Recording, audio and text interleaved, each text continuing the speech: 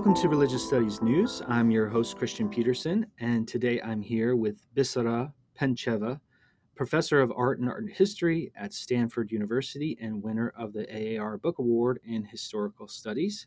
She's here to speak to us about her book, Hagia Sophia, Sound, Space, and Spirit in Byzantium, published with Penn State University Press. Congratulations, Bisara, and thanks for joining me. Thank you, Christian. It's a pleasure and an honor. Now, I'm wondering if you could start just a little bit about, how this project emerged for you. It seems like it's been a long process, both kind of perhaps in its intellectual kind of development, but also in the research and the work and the background that it took to kind of get this book all together. So, could you talk about kind of the process of developing this book? And then a little bit about what were some of the conceptual interventions you sought to make with the book.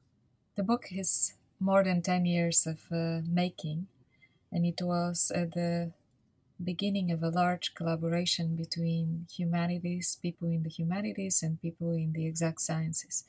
So I stumbled upon many years ago, that was in 2007, research that was done by the Technische Universiteit in Denmark on Hagia Sophia and a couple of mosques in Istanbul, trying to capture the acoustics and a discussion of how the acoustics will affect the voice. It was a fascinating study, but it also left a lot of very important information out. So it spoke in general about the acoustics of the space, but it left out the measurements, which are essential for any recreation of that space beyond the site at a different location. So I think this was what generated my first interest. And I should say I'm an art historian. And before I stumbled upon acoustic measurements, I never thought about the acoustic aspect of buildings. So the visual is very important, the optical, the way light is bounded by a space. These were issues that were always of interest to me, but I had never recognized how important the sonic aspect would be. And that led step by step to the discovery that at my own university, Stanford University, there was a major center for computer research in music and acoustics, and later on to a collaboration with this center. And eventually we were on the path to collect our own measurements in Hagia Sophia. And then we invited Capella Romana, which is one of the foremost choirs in North America for medieval chant, both Byzantine as well as Western as well as Slavonic. So it's a group with a very large repertoire.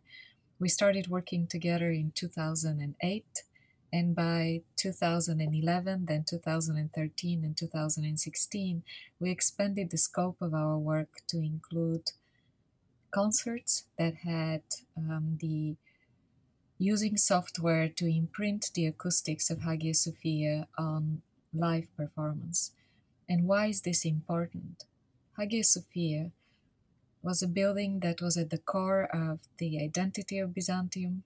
After Emperor Justinian rebuilt the building in 532, 537, it became the largest domed interior in the Mediterranean. And this status remained in possession of this building until the reconstruction of St. Peter's at the time of Bramante and Michelangelo. This building was immediately converted to a mosque at the conquest of Constantinople by the Ottoman Turks in 1453. And then the next watershed moment for this building was in 1935 when the president of the newly fledged Turkish Republic, Atatürk, decided to convert the building into a secular museum. From that point on, there was a ban on any use of the building for musical performances. This could be both instrumental or vocal. So the building is off limits. This made it essential that we not only collect acoustic data, but then use this acoustic data to create a model that we could then imprint this acoustic signature on a modern performance. Through the use of digital technology, we recognize this is the only means to make this building sound again in our contemporary moment. because no permission will ever be granted for a choir to sing in this absolutely amazing building for the human voice. And when I say amazing building for the human voice, what I mean is that it has acoustics that allow for a long reverberation time, which means that after a signal is fired into that space, its energy continues to propagate, reflect, and refract for 12 seconds before the energy drops down below the level of human audibility. We are not used to this type of soundscape because most of our concert halls have around 2 seconds reverberation time, maximum four, and buildings that have approximately 4 seconds reverberation time are considered too reverberant and not very appropriate for the performance of classical music. So I'm saying all this in order to stress the point that the type of reverberant, what also acoustic engineers will call wet sound, that was characteristic for the Christian liturgy is more or less lost to contemporary listeners because we use microphones, we are interested in dry sound, and with the correct transportation in the sense of the intelligibility of words. That's why we require dry acoustics. And we find ourselves challenged when we enter a space that has such an incredible power to extend the semantic chains and to make human singing into emanation, where what you feel is the prosody, the texture of the sound, more than the intelligibility of the words. The book is beautifully imaged. I should mention as well. It's really it's a great thing to read and to see the various components that you go through in your analysis, covering all sorts of angles in really interesting ways. Um, but these kind of new digital approaches seem to be something that are very innovative, especially in kind of historical studies. So, could you talk a little bit more about this process of reconstructing kind of the oral experience of the church, and what did this allow you to discover that maybe you couldn't using traditional approaches?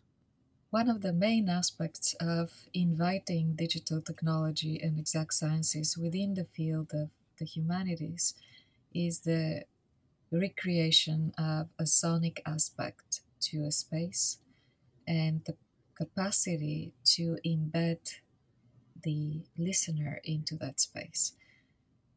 That has allowed me to hear wet sound or reverberant sound and recognize then, by reading the text, the importance that wet sound played in the construction of the metaphysical, the divine within Byzantine culture, but that extends also beyond Byzantium into the Latin West.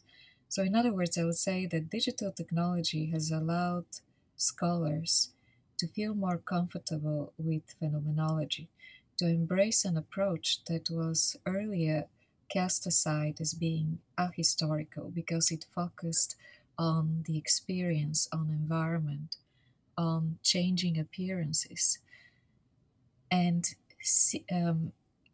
enter this field using phenomenology to speak about the larger aspect and historicize also experience.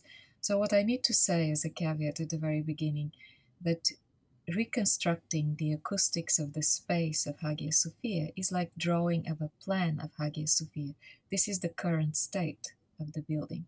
In other words, without its liturgical furnishings, without, in a sense, also taking into account that the building could hold up to 16,000 people, it gives a baseline to the acoustics of the space. It can be modified to include these other aspects, let's say liturgical furniture and curtains, but there's so many unknowns where exactly the curtains were, what thickness, um, or what are some of the size of the furniture that was placed, for instance, the ambo in the center of that building. So I am fully aware that we are not reconstructing the Byzantine experience, but we are allowing a contemporary listener to perceive the reverberant sound of that space. And that's a starting point that then opens the eyes, I should say the ears, of the researcher towards the primary sources, which discuss God as the sound of many waters. For instance, these are quotes from Ezekiel and the book of Revelation.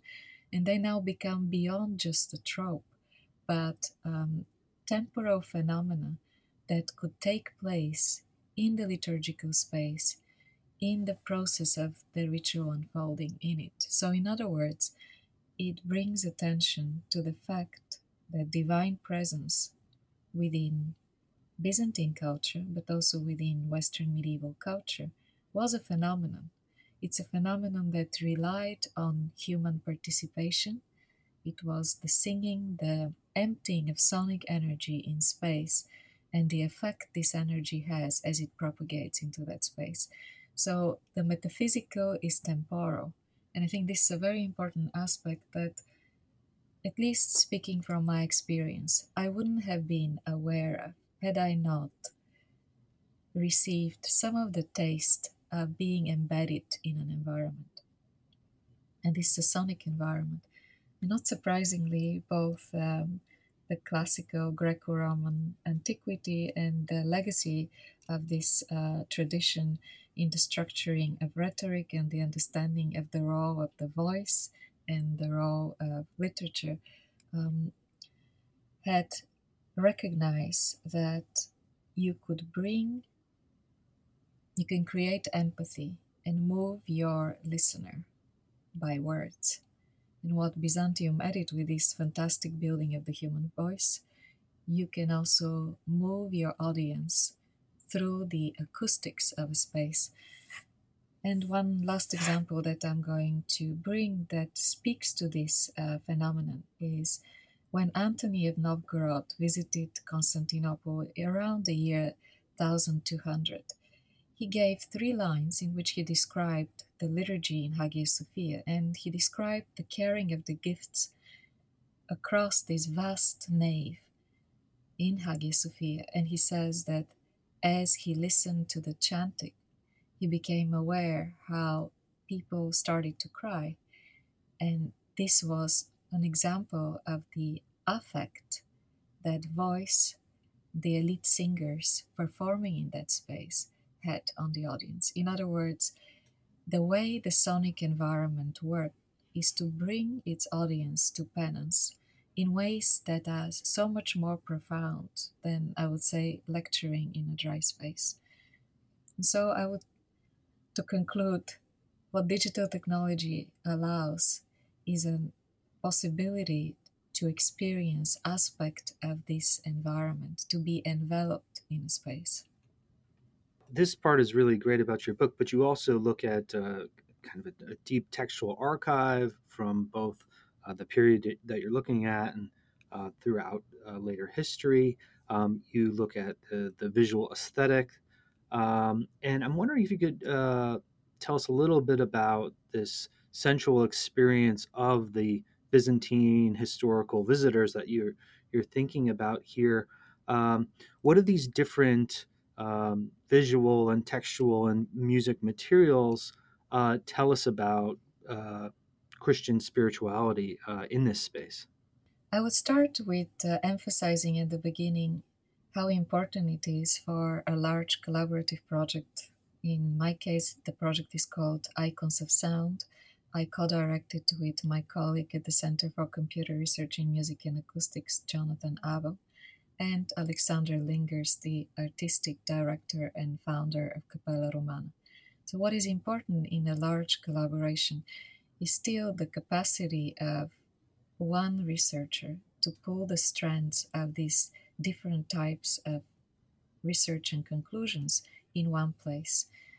Because, and I think this is also what humanities offers to the field of human science and knowledge of the human being, that is to an extent subjective, but one person's take on this vast sea of material. And working on Hagia Sophia and collaborating in Icons of Sound really gave me the opportunity to do that. So the analysis that is developed in the book brings together the melodic design of some of the chants that were performed in the space with the results from the acoustic measurements, with the mystagogical texts, which are the Byzantine texts that describe the meaning of the liturgy, and then with the visual tradition in liturgical manuscripts that speak to the way these phenomena are perceived, envisioned in the space. So I felt a tremendous exhilaration working with so many different types of evidence and pulling it together and recognizing how much liturgical ritual is complex, multidimensional work that brings the expertise of many different people. This was the case in the Middle Ages, it's the case today. So you have the elite singers, you have the people who composed the music, you have the architects who designed and constructed the building, and you have the artists who decorated that space and carved the furnishings in that space. And what I recognize is that all these aspects are coordinated. And there is a saying in my culture, I'm Bulgarian, that God is in the details. That's exactly what I started to realize, that liturgical ritual is the coordination of the details. So you can be affected by it without recognizing these details. And this is, I think, what the majority of the 16,000 people being brought to tears in that space experienced. Or you can actually rationally recognize that the harmonization of the different aspects. And I'll bring here an example with the more recent material, which is not included in the book, which came after the 2016 concert that Cappella Romana performed at Stanford. It brought a new repertoire that this is the Feast of the Exaltation of the Cross. And I worked with two pieces, analyzed the two pieces that Cappella Romana sang.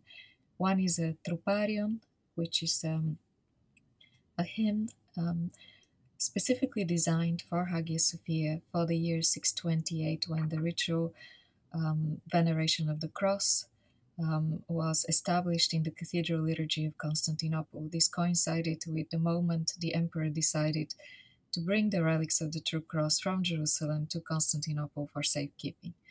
And this was a moment in which Heraclius was instrumental in the institution of two specific pieces of music that are not part of the Jerusalem liturgy. And one is the Troparion, Sosun Kyrie ton laon su, Lord save your people. And the second one is the Kontakion, O ipsutis en to stavro, being raised on the cross. So these two pieces are still performed by the modern received liturgy in the Orthodox world. But the way we hear them today is different from the melodic structure of the medieval music. And what I recognized as I started working with the melodic transcriptions, the transcriptions were done by Alexandra Lingus, is that certain words within these two hymns target the high tones, high pitches, and this is also the place where we see a concentration of ornaments, melismas, and intercalations. Melismas are the singing of several notes to a syllable, and intercalations is a typical Byzantine ornamentation that is characteristic of the cathedral liturgy, where vocabos, non-semantic configurations, sometimes consonant and vowel, sometimes just two vowels or one vowel, are interspersed between the syllables of the words, so they stretch the semantic chain. So even if you don't sing in a reverberant space, it will be a challenge to piece the word together because it's interspersed with these non-meaning carrying elements that give texture to the sound but don't help with the meaning. If you then put these stretched semantic chains in a reverberant acoustics, then what you hear is the taste of the sound, more so than the semantics. But what is happening is that exactly at these moments where the semantics are transformed into saturated phenomena of sound, this is the moment when the acoustics of the dome are targeted. The high pitches, the short wavelengths of the high frequencies have a particular invigorating effect in the dome. They are caught, reflected, and rain down from the dome into the nave. So, in other words, by singing this acoustic moment, you create the effect in the space, or you intensify the effect of a golden rain from the dome. And the words on which this happens is words that are connected with the desire for divine blessing. So, in other words, divine blessing becomes a phenomenon in the space, a temporal phenomenon, as this acoustic of the high frequencies is raining down golden rain on the people gathered in the nave. And when I say golden rain, I miss the optical aspect. Because the dome is gold mosaic, there is a synesthetic effect of the brightness that is activated by the acoustics with the brightness that is just the optical phenomena of sun rays that penetrate and are reflected in that space. And we know from the construction engineering that the window sills were done in such a way that this dome would never have a shadow during the day. So, in other words, it's a constant golden mirror that reflects the light. But it becomes also an acoustic mirror in these moments where the impacts of the sonic energy of the voice of the high frequencies are activated.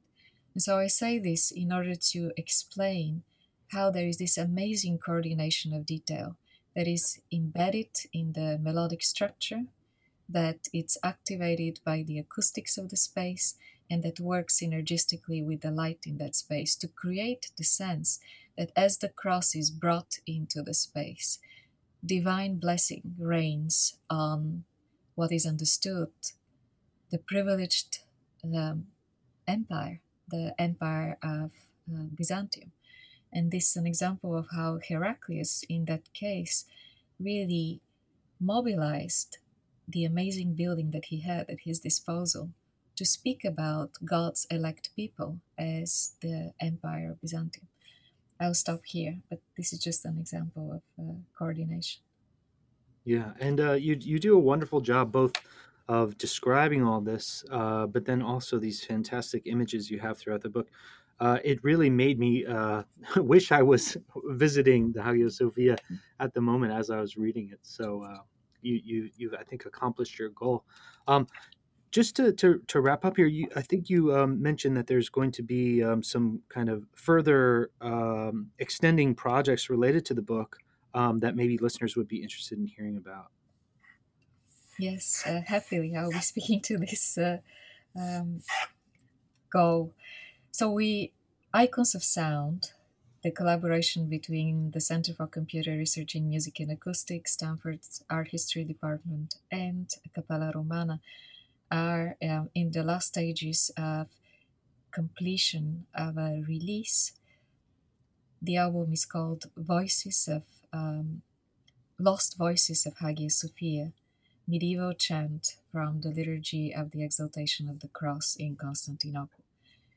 Capella Romana is producing the CD. It will come out in November.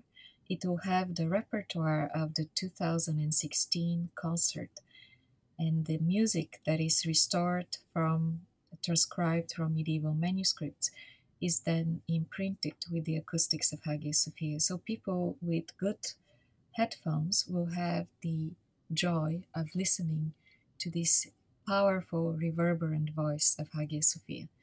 In addition to the CD, they're bundled with the CD, I should say, there is a Blu-ray release that has surround sound, so people that have the technology in their own homes to have even higher level of um, texture to that sound and enveloping sound.